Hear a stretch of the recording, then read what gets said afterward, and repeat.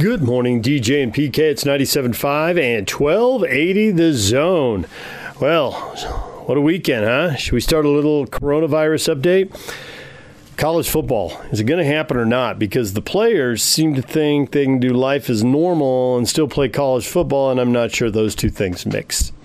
13 Texas players testing positive for coronavirus. Several of them apparently went to a party, got exposed, passed it to other teammates. K-State has stopped voluntary workouts after 14 guys tested positive. Clemson had 23 players test positive. LSU had 30 test positive. Of course, LSU wins 15-0 and defeated national champs. Now a bizarro 16-0.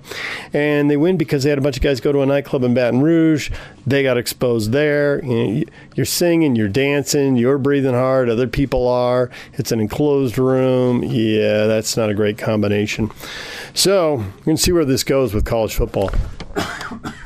Not encouraging numbers here. Now, maybe this will be, kind of the warning sign to everybody else, and players will dial it back, and they won't go to parties, and they won't go to clubs, and they won't sing and dance, and they won't hang out together at pool parties, and they won't do, a lot of other behavior. They'll wear masks and stay home. Well, that does seem like a reach, doesn't it? I don't know. I've never seen anything like this before. I don't know how it'll play out, but I got to say these numbers caught my attention. That's 4 schools with huge numbers. Now, there are other schools, that don't have those big numbers yet. Is that because they aren't testing yet, or because their players have been, wearing masks and staying at home? It's June. What is that? June 22nd today. So we are still, a little more than 2 months away from a lot of season openers here. I guess with week 0, we less than 2 months to some of those games too, though. All right, DJ and PK, we will get to that coming up. We will talk about college football, and it really seems like it took a hit here, and maybe that's just to be expected with 18 to 22-year-old guys. Chris Peterson with the quote, right? Some of the dumbest people in America. He wouldn't go into the specific stories, but man, did he have frustrating stories. All right, we'll get to that coming up. David Locke is on the way to talk a little basketball. We'll do that. And Jay Hill, Weber State football coach. Stay with us. It's 97.5 and 1280 The Zone. Take the Zone with you wherever you go. Let's go. Download the all-new Zone Sports Network app on your phone and get live streaming of The Zone as well as podcast editions of every show. From Salt Lake to Shanghai, Provo to Portugal, or Ogden to Oslo, wherever you go, we'll tag along. Let's go. Download the new Zone app by searching Zone Sports Network wherever you shop for apps. It's the Zone Sports Network app from 97.5 1280 The Zone and the Zone Sports Network. Good morning, DJ and PK. It's 97.5 and 1280 The Zone. Time to check in with David Locke, radio voice of the Utah Jazz. I want to talk to him about the Jazz and how they're stacked up to compete when everybody heads off to Florida, assuming that still happens, which it seems like it will, but I guess until it does, you never know. And then we also get to talk about whatever David talks about as, he starts asking us questions. Here's David Locke with PK and I on 97.5 and 1280 The Zone. David, good morning. Good morning. How are you? I'm good. How are you? Good? Why are you not great today, DJ? Well, it's early. I'm going to improve throughout the day. I don't want to peak too early. I don't mean to be rude, but you're halfway through your shift, so I hope that you're improve quickly. This is kind of like, so what, you just sure, play quarter, or like how's it work? But I'm only 20% of the way through the day. Oh, okay. I got you. But your coaches are wondering why your first half performance was 1 for 4 when they need about 24 from you. Well, I'm going to hit a homer in the 7th inning, so back off, okay? Okay. And how's my friend PK? I'm all right. How you doing? Come on, Eeyore. What's up? Okay, yeah, that's all right. It's funny that you went basketball. He went baseball, though. I know, it was a weird... See, he said 1 for 4, and he was talking shooting, and you said home run, DJ, so you were talking baseball. He was talking basketball. Well, it happens. No. Well, the only thing I don't understand is where in baseball anyone gets to go 1 for 4 in the first few innings, so that's where it was DJ's fault. It's a doubleheader. So, you guys, I've been reading the newspaper all morning. It's all about Fauci's comments yesterday about the NFL needs to be in a bubble. The NFL coming out and saying, we're not going in a bubble. We're having an ecosystem.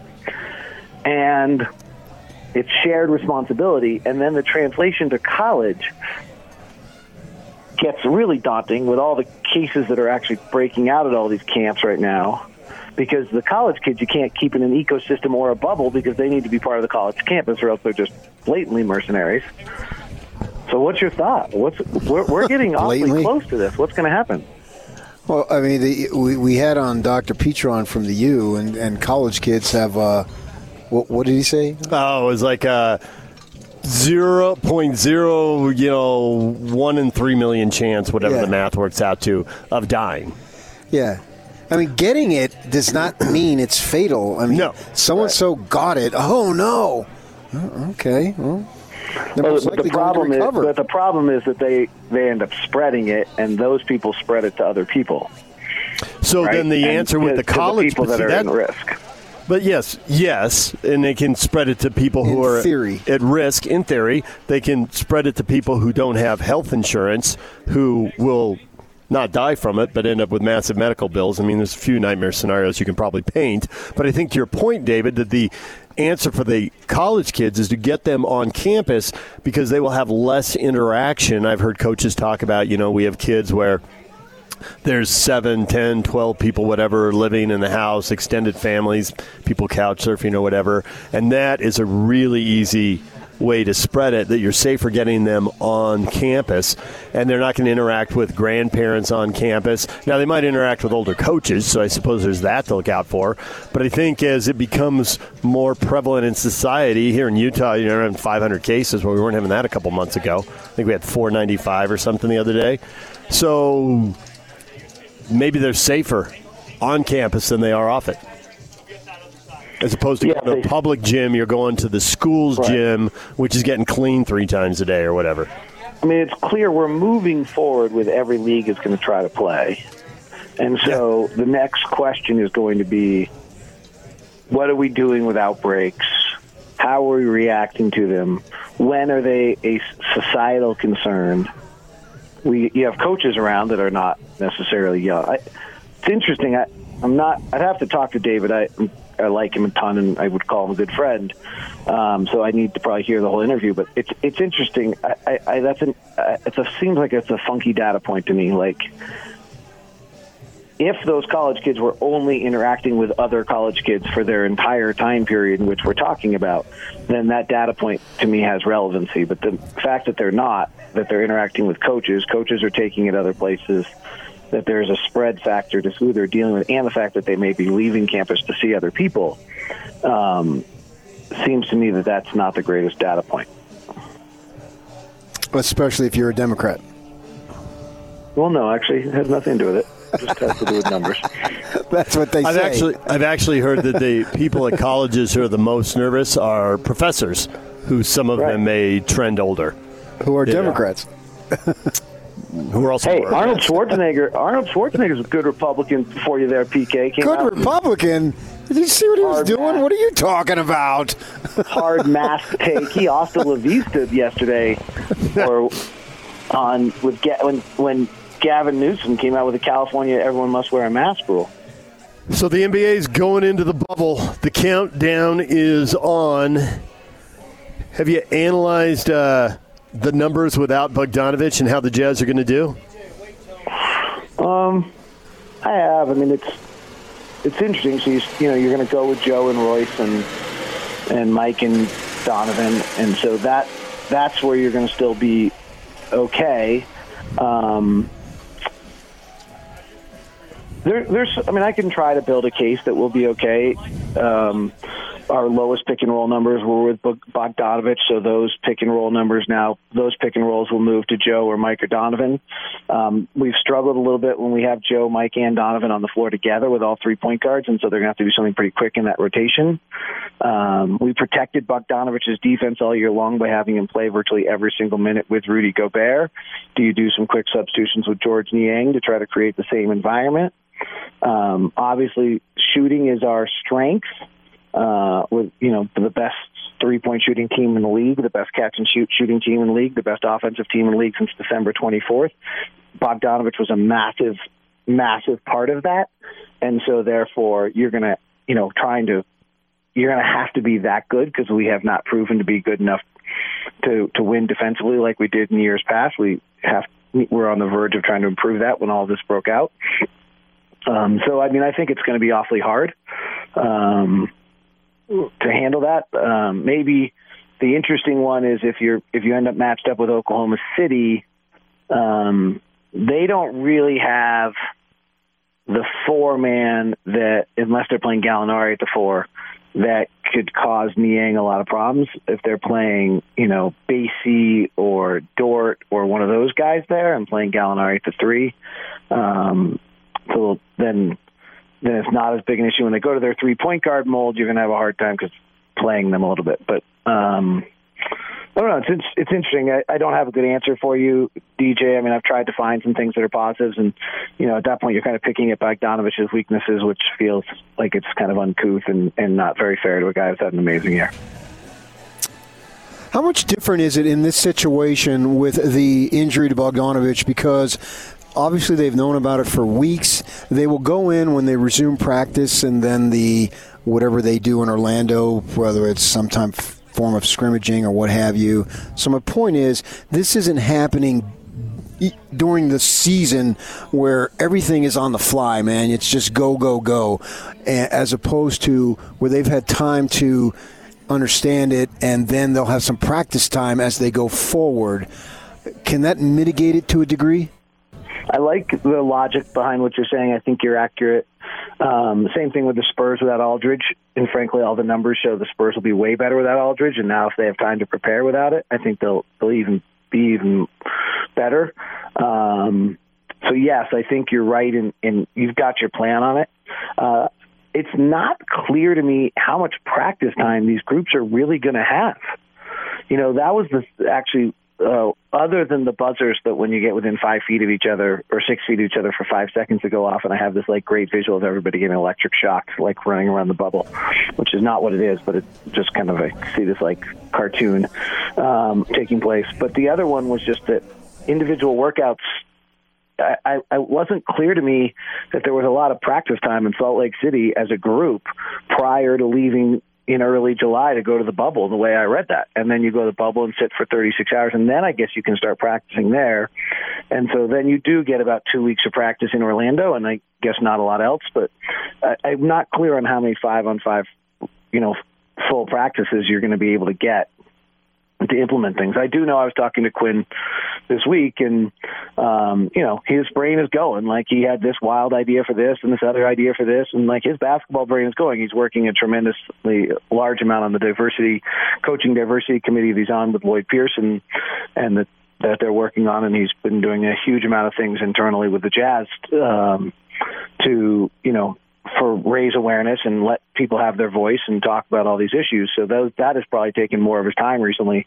But his basketball brain is going. And I do think, to your point, PK, also having 3 months off with basketball geniuses could end up with some interesting ideas and attempts. And, I think there's a little bit of a feeling around the league, talking to some other people, of, hey, well, we got 8 games in the playoffs. Might as well try stuff. Let's try stuff. Let's see what might happen or what might go wrong or see what happens.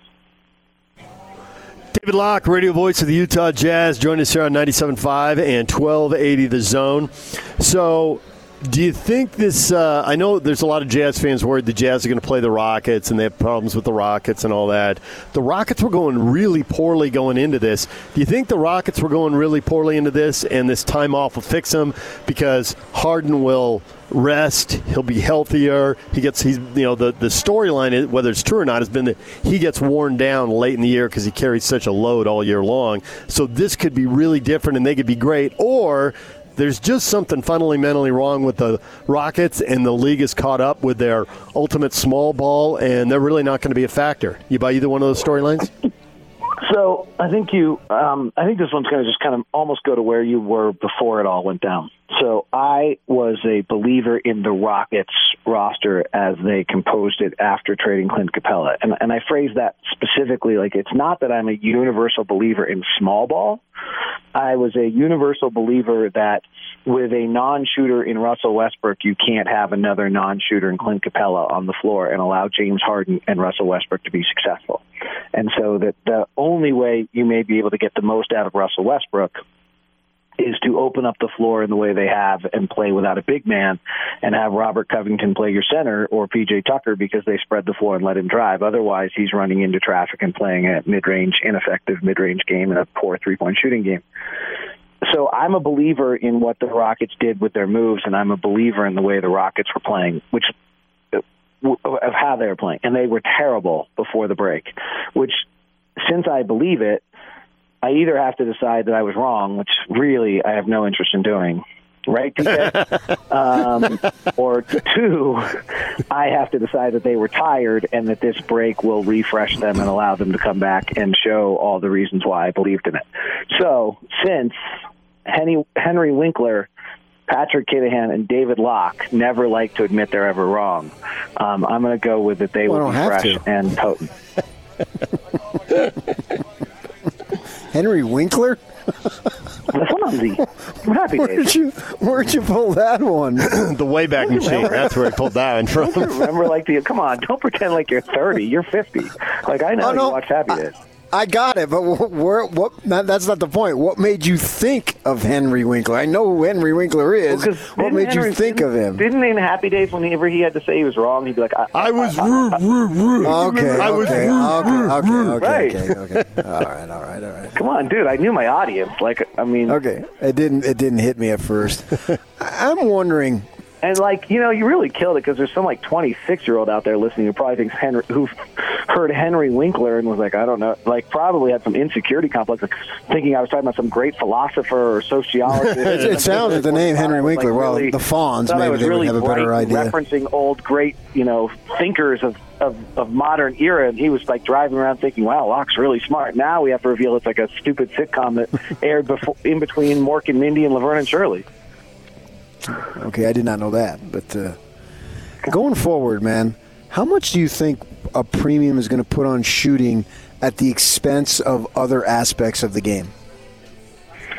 So I was talking to Matthew Dellavedova because I actually ended up on a panel with him, and his viewpoint was that people won't be able to shoot, that's going to be the item, that the atmosphere is different, and having just not played, and as much as you're trying to get back in shape and just nothing being normal, that the item that will slip away will be shooting, which he and I extrapolated out to that the two then most important things will be early shot clock shots that are easy baskets, that they'll be more valuable than ever, and shots at the rim, so thus protecting the rim.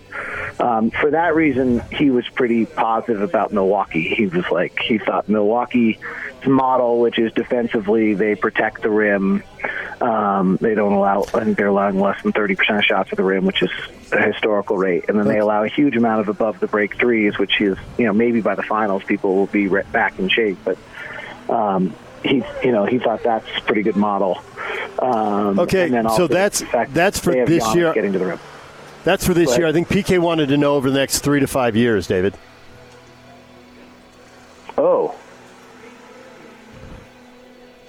So give me the question. Sorry, I was just thinking about the bubble. Shooting in the coming drafts and free agencies, are people going to prioritize shooting and say you can't defend, you don't pass that well, you don't block shots, but man, you can shoot it? So I think there are two things in the league that are undervalued right now. One is high-volume three-point shooters are still undervalued. So Davis Bertans, Duncan Robinson. And then the other is big men that can dunk is undervalued. So if you have those two, if you have those two skill sets, they'll forgive everything else then. So I think those two are still super important. If I'm scouting and I'm looking at first, not just the top 10 best players, and I'm looking for trying to find a player.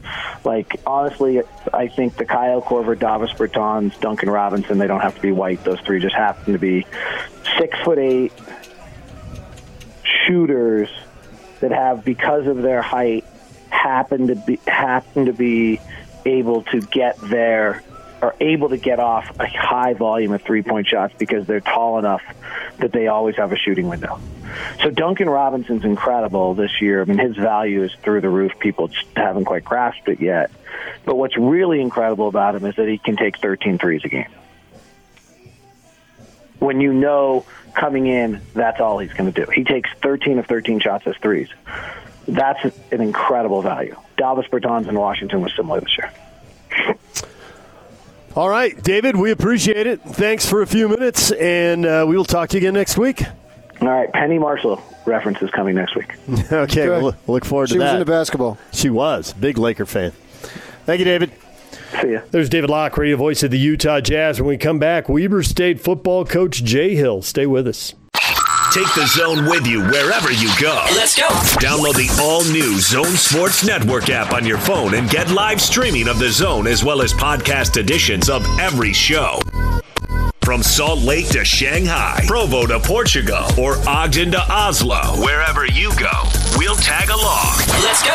Download the new Zone app by searching Zone Sports Network wherever you shop for apps. It's the Zone Sports Network app from 97.5 1280 The Zone and the Zone Sports Network.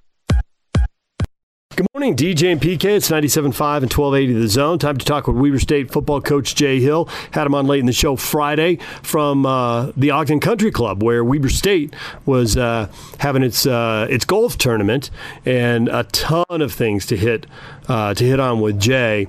Can they do it again? Another league title, another trip to the quarterfinals, maybe another trip to the semis. He's been in the quarters 3 years in a row, and last year they finally won the quarterfinal game and got to the semis. And then just, how does he deal with all the social unrest, all the racial issues around the country? How does he talk to his team, and what does he hear back from them? Plus, changing NCAA rules. How much is that going to change recruiting? And recruiting at Weber State is different than recruiting at Utah, BYU, and Utah State. A lot to talk about. Here's Jay Hill with PK and I. Jay, good morning. Good morning. Great to be with you guys. Thanks for coming on. We appreciate it. 2020 has been different for everybody, but as a college football coach, trying to plan for an upcoming season with all the curveballs you're getting, what has been the single biggest challenge / headache for you? Just that. Things are always changing. About time you set your calendar, it changes, and you get a rule that comes out, and you have to adjust. I can't tell you how many times we've had to adjust things over the last 4 months. It's been crazy, from canceling spring ball to our recruiting schedules getting all out of whack. Anyway, it's been one curveball after another, like you said. We always hear that it's harder to stay on top than it is to build. And you can speak to that as well as anybody, because you've built and now you've won a couple of Big Skies and you advanced in the playoffs. So what would you say to that question as far as expectations now are through the roof, as far as keeping that where it is and even maybe getting a step or two better, as opposed to when you had to go through and build it? Well, I'd much rather be where we're at right now than when we were first building, because that was no fun. And I don't know if I always agree with that. When you have better players and now you're attracting better coaches because they're seeing others move on, I think it's easier to be good now than it was when we first got here, and you're trying to sell people on a team that went 2-10 for 3 straight years. So you're not selling anymore, really, in that way? Yeah, people know who we are more, and they've heard of success, not just here in the state of Utah, but in surrounding states. And so in recruiting, it's easier. And, just bottom line, it's easier with the players because there's an expectation now where they want to go out on the field and not just win a couple games, but to compete for championships. So I'm intrigued. I mean, on the one hand, you're at the top because you got 3 straight, at least a share of the conference title, quarterfinals, and now semifinal in the playoffs. But on the other hand, just by the nature of the level you're at, there's a level of college football above you. Coaches make more money. People play on TV more. But are there kids that you can get, kids who maybe would end up in the bottom half of the Mountain West, a school that's in the bottom half of the Mountain West? Can you get those kids? Because it's not Alabama where you're literally at the top of college football getting, the 5-star kids. Well, we can. A good example, Josh Davis, he had 4 or 5 FBS offers and ended up coming to Weber State and was the National Freshman of the Year. And Taron Johnson was a kid out of California a couple of years ago that when we took him, he had some of those lower-level Mountain West schools, and we get him, and he ends up being a 4th-round draft pick. And So we are getting some of those guys, and I think it's all relative to what those guys want and what they're looking for. And some guys just want to play in the FBS, and if that's the case, then we don't get those guys. But the ones that are looking for a good fit and want an opportunity to get a great education and to maybe have a chance to play on in the NFL, we get those guys still. When you say of what they're looking for, is it? Can I say it's universal? It's to win and play? No, it's not universal for that. It should be, in my opinion. I think they should be looking for education first, playing at a high level of football second, and some guys just say, you know what, unless I'm in the Pac-12, I can't be happy. Well, I can't offer that to those guys. I just can't. But those guys won't be happy unless that's what they have, and so that's what they need to do. Can you offer them a car? I wish. And that would make it easier. As long as nobody else could offer that car. Yeah, well, when that rule changes, everybody will have a car dealer offering a car, so that'll end up just being a wash anyway. Well, it'll be crazy with this new name, likeness, and image thing when that kicks off. How that affects recruiting will be crazy. So when you talk to these kids, people have in their mind, the media does it to a degree, and I think fans do it. Well, if you're at Weber State, you're in the Big Sky, you're a step slower, you're a little smaller, and maybe there's some truth to it, but you're putting guys in the NFL, which kind of blows that out of the water. If you're good enough to go to the NFL, that's a really high level. Are you getting guys who are late bloomers? Is it become really the mental, technical side of the game, and you coach guys up, and that's why they make it? How does that happen? Because those two things, there's supposed to be this huge gap from the SEC to the Big Sky, but you're getting guys drafted. Well, I think we've had 6 guys in the last 4 years make NFL rosters or get opportunities, and so we're finding them, and how you get them, everyone is different. It might be a guy like we had an O-lineman out of Stansbury a couple of years ago in high school. He was 240 pounds when he left us. He was 310 pounds when the strongest guy in the country. He when he went to the combine had more bench reps than anybody, and he was a late bloomer a little bit. He was a development guy. Sometimes people just flat miss. In recruiting nowadays, it's so accelerated that we're offering sophomores, and then they're passing on all the guys that end up blooming their senior years, and then they're full, and we've kind of benefited from that a little bit and getting some of those late bloomers that just end up being great players. And then, quite frankly, I think we do a better job than a lot of schools in developing our guys when they get here. We've had 2 or 3 of the strongest guys in the combine the last couple of years just out of Weber State. So,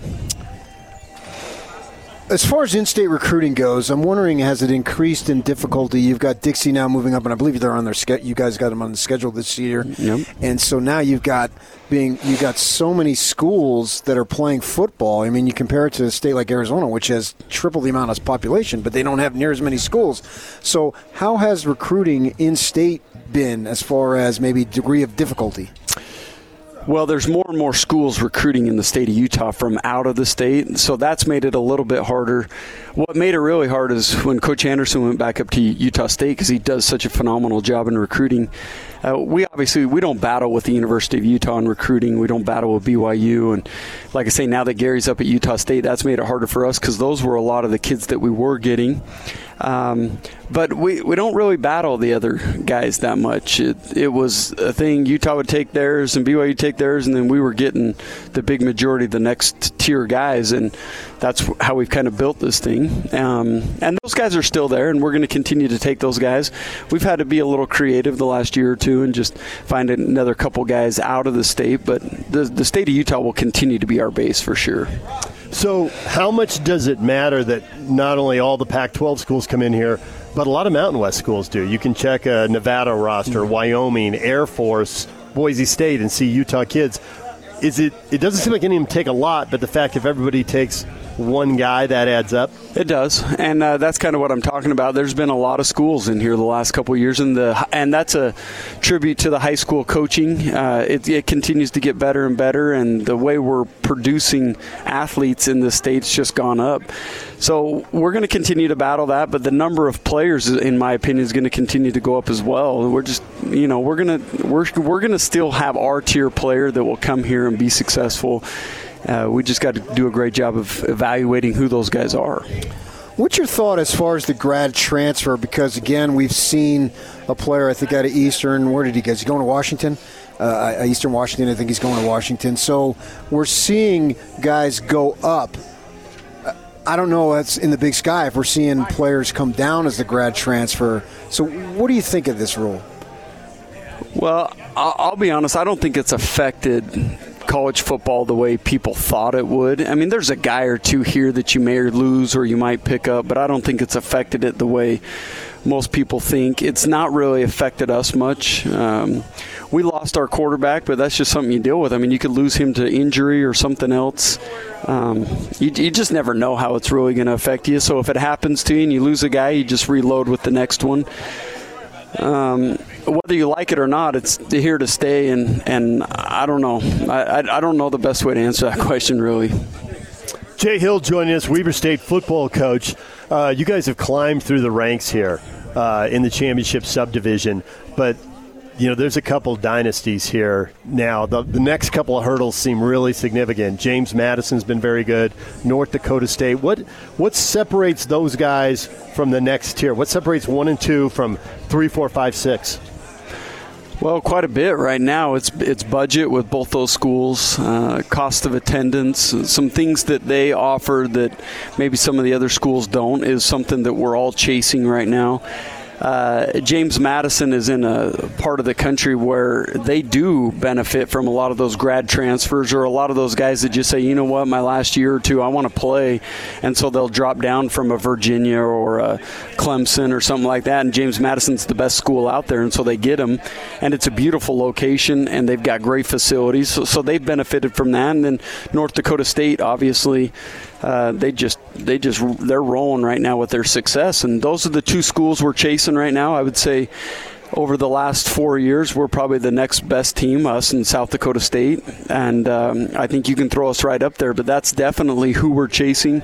And what we want to accomplish is we need to knock those guys off if we're going to accomplish the goals that we really want.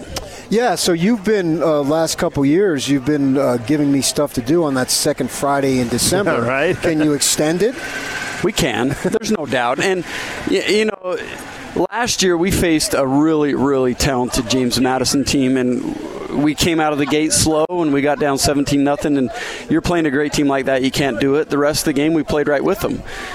Maine, the year before, was the game that, quite frankly, we should have won. Should have won that. We should have. And the reality is we did not play good at the wrong time, and that one cost us, but that was kind of our path that we should have taken advantage to the championship game. And then once you get to that game, who knows what can happen. We were talented enough that year on both sides of the ball that if our quarterback played good in a championship game, who knows what could have happened. But we're still fighting that, and we're right there with them. It's not like that we got some unsurmountable hurdle that we can't get over. This is something we're right there nipping at their toes, and they know it, and we just got to find a way to get a little better. Jay Hill, Weber State football coach, joining us. So whenever you win, there's all kinds of rumors, right? Because other people see you winning and their programs are losing, and there's bigger schools with bigger paydays. How much is that tempting, and how much, this program, the people, you've had success you get to enjoy, and there's still a significant challenge to accomplish, so all the other stuff doesn't really matter except when I ask you about it? Well, I think it's both. I mean, if we're realistic, can people turn down millions of dollars that are occurring in this profession? It gets hard if it's the right job. And someday maybe that will happen. No one knows. But until that does, we are extremely happy here. We've got tons of hurdles to overcome or to jump over, and we love it in Ogden. We love where we're at, and I don't know how to answer that other than if the right one comes along someday and everyone says, you know what, I can see why he'd have to do that, then I think people would get it. But till that happens, we're going to just keep winning here. We look at so much out there that money is being spent on all sorts of stuff in college football, and all the bells and whistles with these facilities that are going on, and everything is just first class. How is Weber fitting in, and what areas do they look to get better at as far as that goes? Well, our whole thing is we're trying to improve the student-athlete experience. So us building that new facility and putting a locker room that was a legit Division I locker room in, and adding a new weight room that we needed so desperately, and some meeting spaces where we can actually teach the players, that was huge for us. Being able to improve nutrition and be able to give back to the player what I think that they desperately need, those things are huge. A lot of the bells and whistles you mentioned, I think, are unnecessary. Yeah. And quite frankly, I think we spend money that maybe we don't need to sometimes at other levels. Now, us, we don't do that. We just don't have the budgets and the ability to do that. But there's some that, quite frankly, I think spend where they don't necessarily need to all the time. Yeah, we see that. How has recruiting worked for you these last couple of months? There have been a lot of Zoom conferences, less face-to-face time, but you can still do film because everybody's film is on the web. You're seeing all that. How different does it feel in the process right now? Well, as far as our evaluation process, I don't think it changed that much other than you never got to see the guy in person. But if you trust the coaches on their size and the height and weights and stuff like that, or you have a way of getting that through a picture or a video or something, that's changed that aspect a little bit. But as far as watching their film, not at all. It hasn't changed at all. Since we've been in this dead period, we've actually signed 3 really good players, in my opinion, and we found them different ways. The dilemma was we had to do our little tour of campus through video. Mm-hmm. And so we'd have coaches stationed at other spots on the campus, and we'd flip back in a Zoom call, and he'd show them this building, and we'd show them another building. That's weird, where you're having to show your campus and what you can offer to these kids via Zoom. That's not ideal by any means, but we've been able to find a way to overcome it, and that's just what we're dealing with right now. Do you think going forward, since this has been, it's not the normal way of life, but it's the way of life now, do you think going forward there are some things, you talk about expenditures and spending almost to the point of needlessly, that there can be some things that can actually be the norm going forward when everything gets back to normal and maybe save some money? I think that's an awesome view of what's occurring, and I absolutely think so, that we can overcome a lot of stuff, and we've shown that we can overcome some things. We might be able to save budgets in certain areas by just being creative like we've had to the last couple months. So you're not the first coach I've heard talk about the Zoom tours, and it's hilarious because basketball staffs are smaller, so they actually have guys running around campus. Football, you can at least put, you got more people to put one in every spot.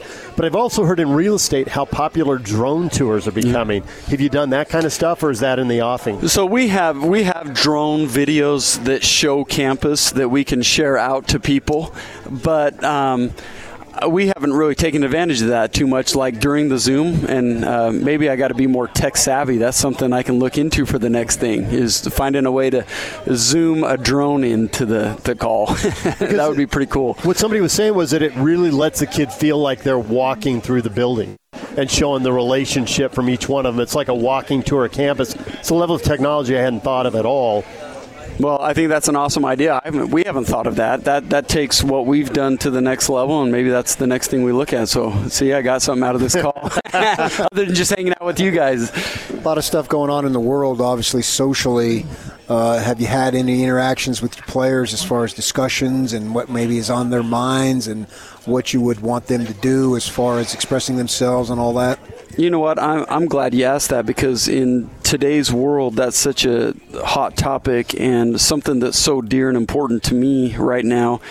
We had on Wednesday, after every one of the lifts, we would take the lifting groups, and we went up into our auditorium and spaced them out 10 feet, and we just said, you know what, here's your opportunity, vent. Tell us about what's going on socially. Tell us about what you really feel. We let some of our African-American players tell our white players what they really go through. You know, when you walk into a store and you got someone following you around because you think they're going to steal something, or they get pulled over and they get pulled out of their car for speeding, that's something that I've never experienced as a white male. And to listen to those stories and to watch 5 or 6 groups go through that, and to see the white players get a little better sense of what we're fighting right now, I thought was extremely powerful, and it was huge for me to just listen to them, let them vent a little bit as to why we're fighting for what we're fighting for. And that was huge for our team, our players. I wanted this to be something that could bring us closer together rather than tear us apart, because this will tear some teams apart. So I think that and I don't know this because I didn't play college sports, but the amount of time these guys spend together and how hard they work together, from, being criticized in a group, individually being called out in a film room, to literally how hard it is to lift weights and how exhausted you are. To hear those stories or read them in a paper or on the web, or to see them on TV from someone you don't know is one thing, but to hear them from someone you feel like you know, does it make it like 10 times more powerful? 10 times more powerful. I mean, I got African-American players tearing up as they're telling their story, and I got white guys listening to it tearing up because of what they've been through together. And I think a football team across the country is one of the best examples as to what we can become, where you take kids from the Polynesian Islands and from wherever they come from that are African-American and white players that we have, and bottom line, you're just mixing these groups and they get along and they love each other and they get it, and they look past some of the stuff, the judgments that occur socially in today's world. We look past that and we see the real person, and I think that that's what the world needs to get to, is we got to get past looking at skin color and look at what's in the person's heart and how hard they work and their dedication. And that's what happens on a football team, is we see those other things that are so important to see in people. Yeah, I've always felt that. I don't think we'll ever eliminate the form of racism completely, but I always thought to mitigate it and to lessen it, bring it down to an individual level. And I'm Bob and you're Joe. Yep. I'm not this, you're not that. I'm Bob and you're Joe. And I get to know Joe, and if I get to know him, there's probably a good chance I'm going to like him.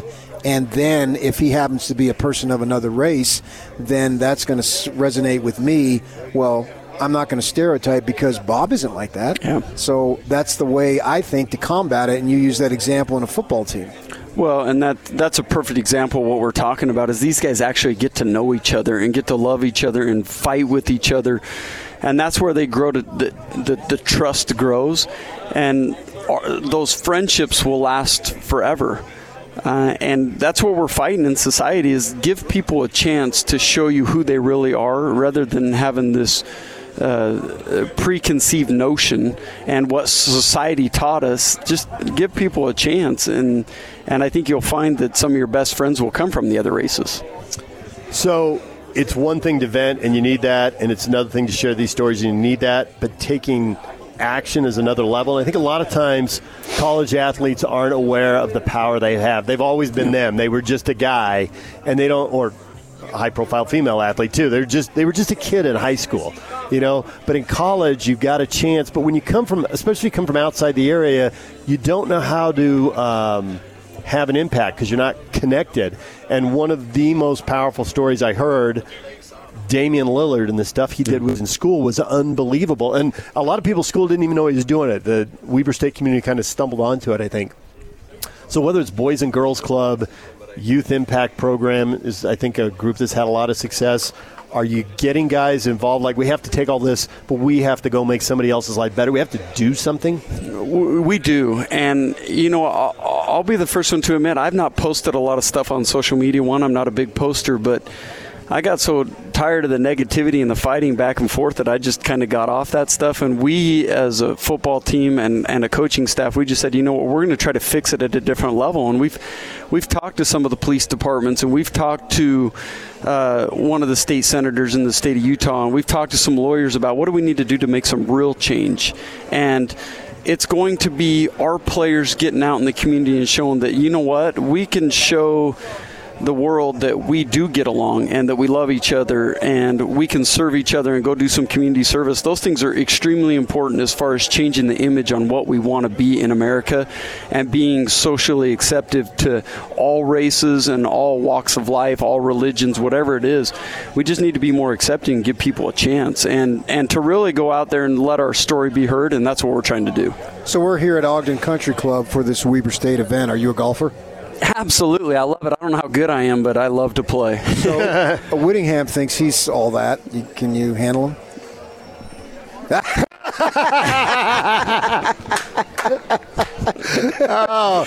That was so careful and calculated. You are such a recruiter. You are such a good recruiter.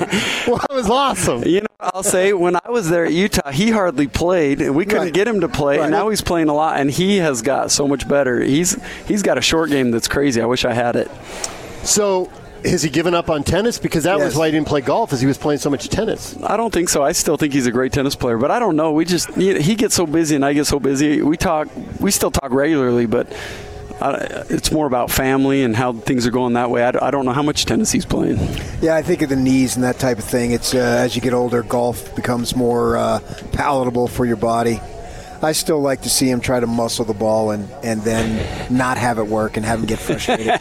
Well, we all do, right? We're competitive, and us coaches, we like golf. I saw Fessy Sataki walking around here, and Colton Swan from Utah staff walking around here today. So it's fun to have these guys back up here. And us coaches are competitive with golf. I don't know how good of golfers we are, but it's fun to get out and play. Fessy and Colton, former staff members on your assistant coaches. That was what you were talking about, though. Guys come through and they get a chance at Weber State, and then they get a chance to move on, and that's a game changer for an assistant coach moving from a Big Sky school to Utah. And those two are phenomenal examples of what we're talking about, because they are coaches that could coach at the highest level, and they are phenomenal. And I think those guys are some of the best coaches on those staffs they're at. And I wish I still had them, because they're outstanding.